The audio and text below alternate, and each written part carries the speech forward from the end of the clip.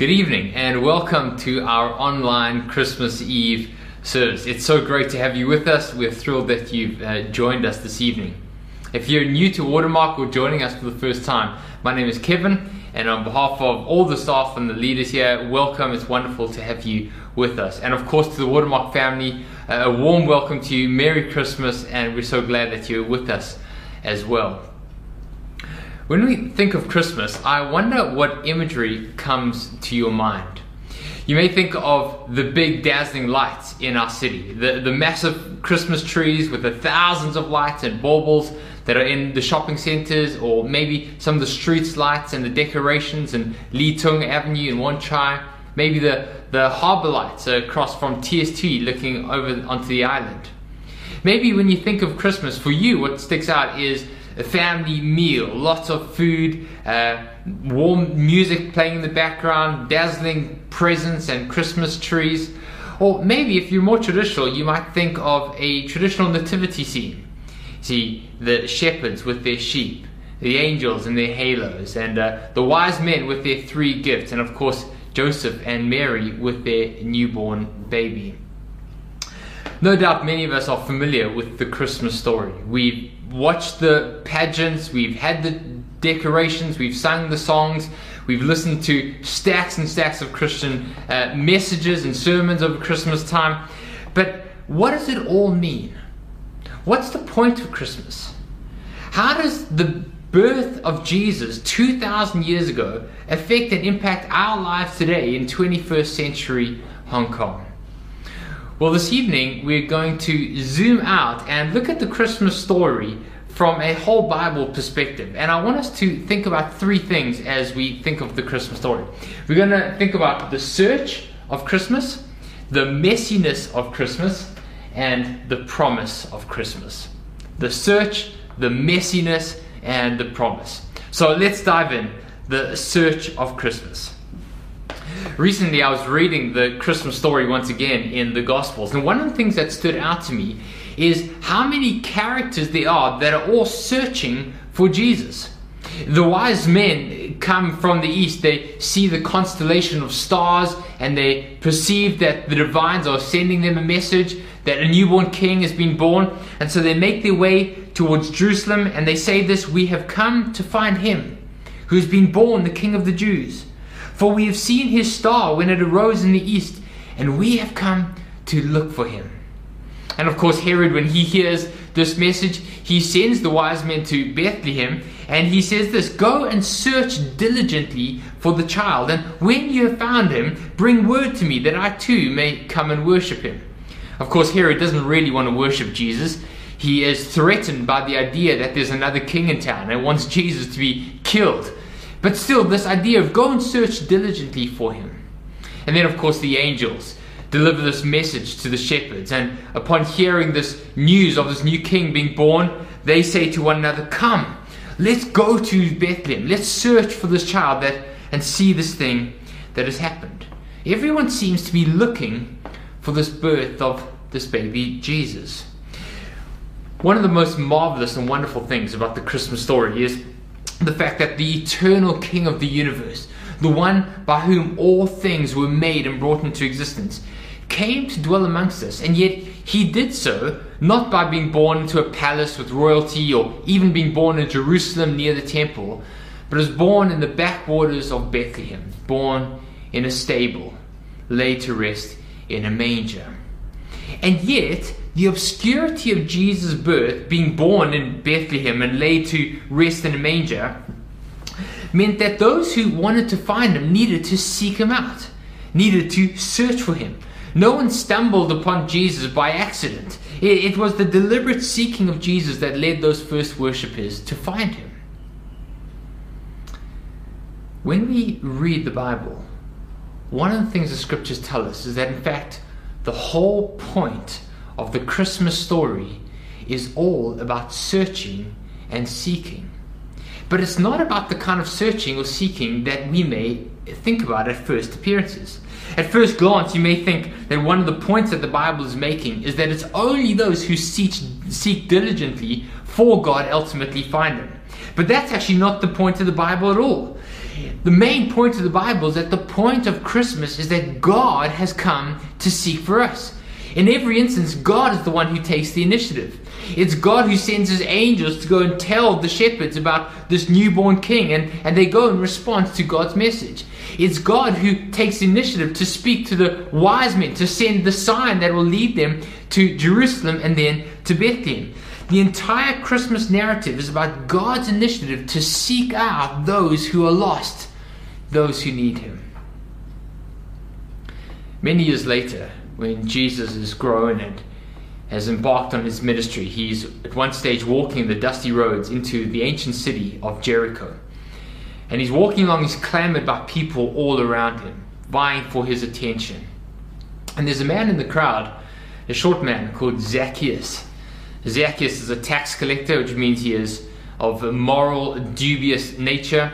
He's also a social outcast because he's aligned himself with the Romans. And the text tells us that Zacchaeus is seeking to see Jesus, but he can't see him.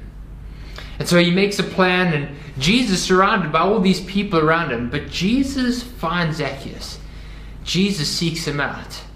And so over and above the heads of the crowds, Jesus says, Zacchaeus, Zacchaeus, I want to come and have a meal in your house today. Jesus is demonstrating what his whole life is about. He's seeking out the misfits, the lost, the broken, the excluded. And so Jesus goes to Zacchaeus' house and he has a meal with him. And at the end of the meal, it appears that Zacchaeus is still not so sure, why would Jesus want to come to my house? Why would Jesus want to be with me? And Jesus turns to Zacchaeus and says, Zacchaeus, this is the very reason why I've come. I've come to seek out, to save those that are lost. At Christmas time, we often hear the story of the wise men that traveled thousands of kilometers across hills and plains and deserts to come and find Jesus, and the journey of the shepherds to go to Bethlehem and to find him. And the wise men traveled to bring their gifts and their treasures, but often we miss that the point of Christmas episode is actually the story of God seeking us. Jesus didn't travel across thousands of miles of fields and plains and deserts. Jesus left the throne room of heaven, the glory of heaven. Jesus left the intimacy of the Trinity. Jesus laid aside his majesty and his glory in order to take on the nature of servanthood and humanity, in order to seek out people like you and I. Friends, I'm not sure about you, but I don't know where I would be in my life if it wasn't for Jesus seeking me out. I shudder to think what kind of man I'd be, what kind of father and what kind of husband I'd be if it weren't for the miracle of Christ's transforming grace in my life. I was just thinking earlier this week of all the episodes and the times in my life where God has changed me as I've reflected on the gospel and as Christ has moved towards me in his miraculous grace towards me. I'm frightened to think what kind of person I'd be if Christ had not sought me out. I'm a Christian today not because I reached out to Jesus, but because he reached out to me. And this is the story of Christmas, that each in our own way, each of us have our Zacchaeus story. Sin has rendered us not only social outcasts, but cut off from relationship from the God who loves us and who made us to experience his grace. And yet the good news of Christmas is that God hasn't left us. Jesus came to seek us out and to find us. There's an incredible verse in the book of 2 Samuel in the Old Testament, chapter 14. And in this verse, a lady says this, like water that has been spilt on the ground, which cannot be recovered, so we deserve to die. But that is not what God desires. Rather, he devises ways so that those that are banished from him, those that are outcast and estranged from him, do not remain so. Friends, God devises ways. He orchestrates plans. He sent his son to come and seek and save people like you and I. The search of Christmas. Secondly, the messiness of Christmas. When we read the accounts of the Christmas story in the Gospels, we read of the surprise and the shock that Mary experienced when this angel comes to her and says, Mary, you are with child. The Messiah is going to be born from your womb. And remember Mary's infamous word. She says, how can this be? For I am a virgin. For Mary and Joseph, who were engaged to be married, the news of Mary's pregnancy was obviously an inconvenience, but it was far more than an inconvenience. In many ways, it was a complete disaster. Because in the Middle East culture, both ancient and modern, for an unmarried girl to announce to anybody that she was pregnant was the ultimate act of bringing shame and dishonor, not only on you, but on your family and on your people. Imagine Mary trying to explain to her parents, "Mom and Dad, I've got news. I'm pregnant, but it's not what you think. It's the Holy Spirit, I promise you." I wonder how well they believed her when she shared that story. Scholars tell us that the ancient city of Nazareth at the time of Jesus, the population was only about 450 people, not a very big town at all. And a small village like this, everybody raises each other's children. Everybody knows everybody else. Everybody knows your business.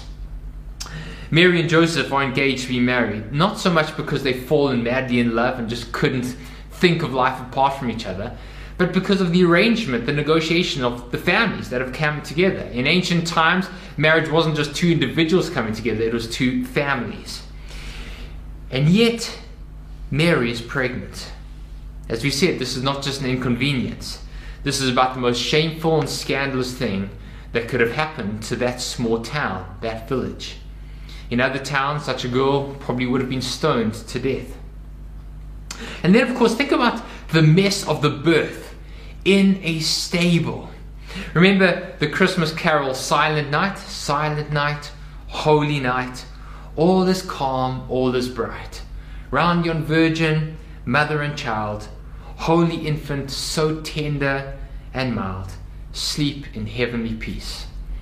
Friends, the reality is that that night was probably anything but calm and mild, calm and bright. We tend to think of the Christmas evening as this balmy, perfect summer evening, the sky, the weather perfect, Mary just gently rocking her baby, the animals gently cooing around, and we tend to think that Jesus just somehow popped out without any pain, without any noise, and was immediately sleeping peacefully in his mother's arms. Jesus probably came out of Mary's womb wrapped in swaddling cloths already, and we've got this idea of the perfect, peaceful, still perfect evening. But for anyone that's had children, you know that that's not really how it works, right? These days we are so aware of hygiene, of washing our hands, of sanitized environments. Can you imagine giving birth without medication, without doctors and midwives assisting you, without any of the hygiene, without sterilization? There is Mary giving birth on the floor of an animal stable. It's about as messy as it can get. I think maybe a modern day equivalent would be a teenage girl about to give birth, going to labor, being turned away by person after person, institution after institution, and so eventually finding a dark alley in between a row of shop houses, giving birth there in the dark, next to the trash cans, not with cows and donkeys and sheep, but maybe with rats and mice running around. A modern day equivalent of the horror and the mess and the shame of this birth. And then, of course, there's Herod, this psychotic ruler who issues this order to have all male children under the age of 2 killed, murdered, just in an effort to try and get rid of Jesus. When we think of Christmas, we tend to think of it with warm, glowing sentiment. We have Silent Night playing in the background. We have a glass of mulled wine in our hands. We're opening beautifully wrapped presents, and as we take another spoonful of Christmas pudding. But the original Christmas story is nothing like that. It's messy. It's not sanitized at all. It's filled with prejudice and shame and jealousy. It's filled with murder and anger. It's filled with disorder and pain and mess, and even blood. Friends, you know what this means? It means that Jesus is not ashamed of the mess and the shame and the disorder and the brokenness of our lives. If we're really honest, every one of us have areas of our lives that we either tend to hide or tend not to think about. We tend to cover over. And it's exactly in that place that Jesus wants to come in. Friends, What about those of us who have got broken relationships with family or feel hurt by those around us? Friends, some of you grapple with the everyday experience of anxiety, depression, and we walk around our city with a smiling face, or we try and cover it with our best foot forward, but under the surface, the anxiety, the depression is always there. Friends, for some of you, you carry shame of past decisions, past choices you've made, mistakes in our lifetime. Friends, for some of us, it's a sense of failure that we carry in our lives. Dane Ortland says it like this: God's forgiving, redeeming, restoring touch reaches down into the darkest crevices of our souls, those places where we are most ashamed, most defeated. More than this, those crevices of sin are themselves the places where Christ loves us the most. His heart willingly goes there. His heart is most strongly drawn there. He knows us to the uttermost. He saves us to the uttermost because his heart is drawn to us to the uttermost. Friends, do you sometimes think that there are parts of your life that are too disordered, too messy, too complicated for either God or God's people to accept you or to love you the way that you are? Then Ortland goes on and he says, you don't need to be unburdened. You don't need to collect or clean yourself up in order to come to Jesus. In fact, the mess of our lives is the very thing that qualifies us to come to Jesus. Friends, you see that Christmas is all about Jesus Christ, the God of the universe, the one who knit you together in your mother's womb, the God who knows you better than you know yourself. And he's moving towards you, not just into our neighborhood in general, but into the messiest parts of our lives. And he's not ashamed of it. He's not embarrassed by it. He's not put off by it. He's not looking for a sanitized version of our lives. Jesus is peeling back the very messiest part of our lives. And he's saying, I want to know you there. I want to come there. Friends, I don't know you and I don't know what you've done in your life. But Jesus does. And he's not put off by it. He's not embarrassed by it. Jesus wants to move into those areas of our lives and to bring his healing light into the very darkest areas of our hearts. Your anguish is his home. Come to him. The mess of Christmas. Now, most Christmas narratives end somewhere around there, with Joseph and Mary cuddling their baby Jesus, the animals cooing in the background, the three wise men with their gifts, and the shepherds with their sheep. That's where most Christmas narratives end. Some people say, no, the Christmas story really ends on the cross. Only of Jesus can it be said that he was born in order to die. And Christ's death and resurrection really is the culmination of the Christmas story. And that is true in many ways. But that's still not where the Christmas story ultimately ends.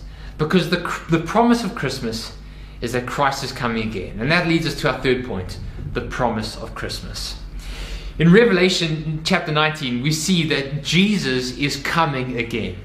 But this time he's going to come not so much as a baby born in a manger, but as a victorious, conquering king. Jesus is going to come again and he's going to crush his enemy. He's going to dismantle all that is broken and disordered and messy and evil and wrong with our world. And after Revelation 19, in chapter 21, the Apostle John, who's writing this, describes what eternity is going to be like for those that have encountered God. And as he's describing this, he hears this voice, and look at what he says. He says, behold, the dwelling place of God is with man. He will dwell with them, and they will be his people. God himself will be with them as their God. He will wipe away every tear from their eyes, and death will be no more. Neither shall there be mourning, nor crying, nor pain anymore, for the former things have passed away. And then John hears these incredible words, and behold, I am making all things new. Jesus promises that he's coming again. 2 years ago, there was a story that captured the headlines of the world and captured all our attentions. It is the story of that soccer team in Thailand. Those teenage boys that after practice rode to the caves in Chiang Rai and decided to go for a bit of a stroll through the caves. They left their bicycles outside.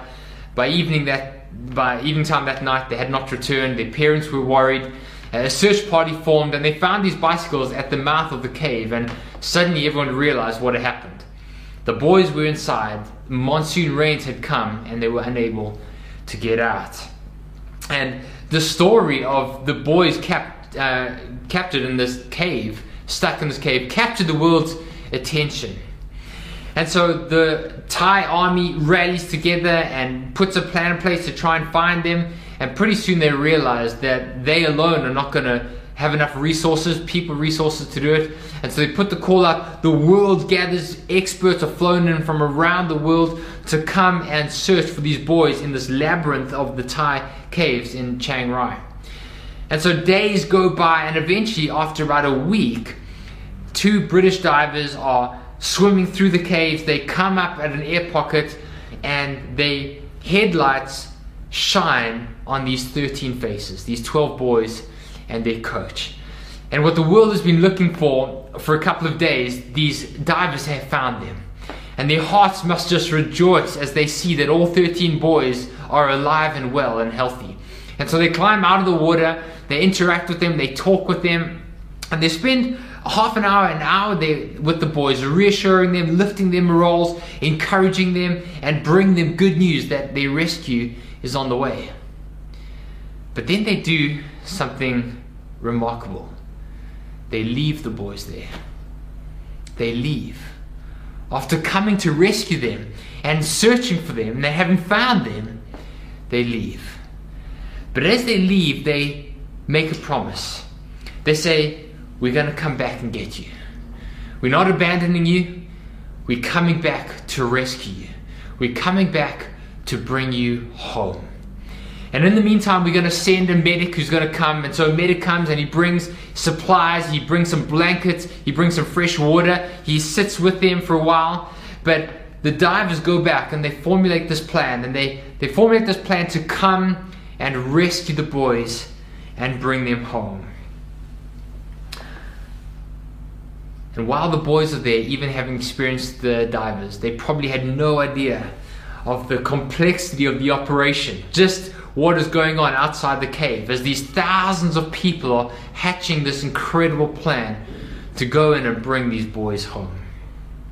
I wonder how those boys felt when the divers left. Anxious, sure. Worried, maybe a little. But oh so full of hope and expectation. If they'd wondered before whether anyone had remembered them or knew about them, they could be absolutely certain now. The divers, they leave, but they leave with instructions. Wait where you are. We are coming to bring you home. And the following day, the divers return, not just with supplies, not just with waters and blankets, but with a plan. They bring those boys home. They rescue them. Friends, Christmas is not just about Jesus coming with a message. Jesus didn't just come to help us improve our lives or to give us a painkiller to deal with some of the messiness and the disorder in our lives. Jesus didn't just come to help us get through this lifetime. Friends, the story of Jesus is Jesus comes with a declaration, a promise. He says, I'm come once, but I'm coming again. I haven't left you. I haven't abandoned you. In his first coming, Jesus comes and he announces his kingdom. He dies on the cross. He pays the ransom price to bring his people out of death and slavery. But at his second coming, he's coming to bring his people to the eternal dwelling. Jesus says that when he comes again, the heavens and the earth will be made new. They'll be joined together. And the dwelling place of man will be with God. And the dwelling place of God will be with man. There'll be no more separation. There'll be no more waiting, no more agony. John tells us that no more will we experience the pain and the brokenness and the heartache and the tears of this world. In that place, he will wipe away every tear. Pain will be no more. Suffering will be no more. Crying will be no more. And the former things of this world will pass away. Behold, he's making all things new. Friends, every year we put up Christmas trees and we light candles and we turn on the lights and we give presents and we eat wonderful food. We sing the carols. What's it all for? What's the point of Christmas? What does Jesus' birth 2,000 years ago have to do with our lives in Hong Kong, 21st century today? Friends, Jesus has come. Christmas tells us that Jesus came to search for you and I. When we were lost in our sin, when we were cut off from God, Jesus came to find us. Jesus has come into the messiness of our lives. He hasn't come looking for a sanitized version of us. He hasn't come looking for a neatly packaged version. Jesus has come into the very darkest, messiest parts of our lives. And he says, I want to be known there. I want to know you there. Jesus comes with a promise that he's coming again. He's coming to make all things new. This is the hope of Christmas. Let's pray. Lord Jesus Christ, thank you so much for Christmas. Thank you that you came all those years ago. Thank you, God, that you didn't just send us a book. You didn't just send us advice. You sent us yourself. You sent us Jesus, your Son. You sent us the message of good news that by simply coming to you, we can experience new life. God, I pray for every one of us watching this evening. I pray for our Christmas day tomorrow and this week, that we will not just eat food and sing carols and open presents. God, I pray the wonder and the beauty of Jesus will be real to our hearts. We pray this in your wonderful and your glorious name. Amen. Amen.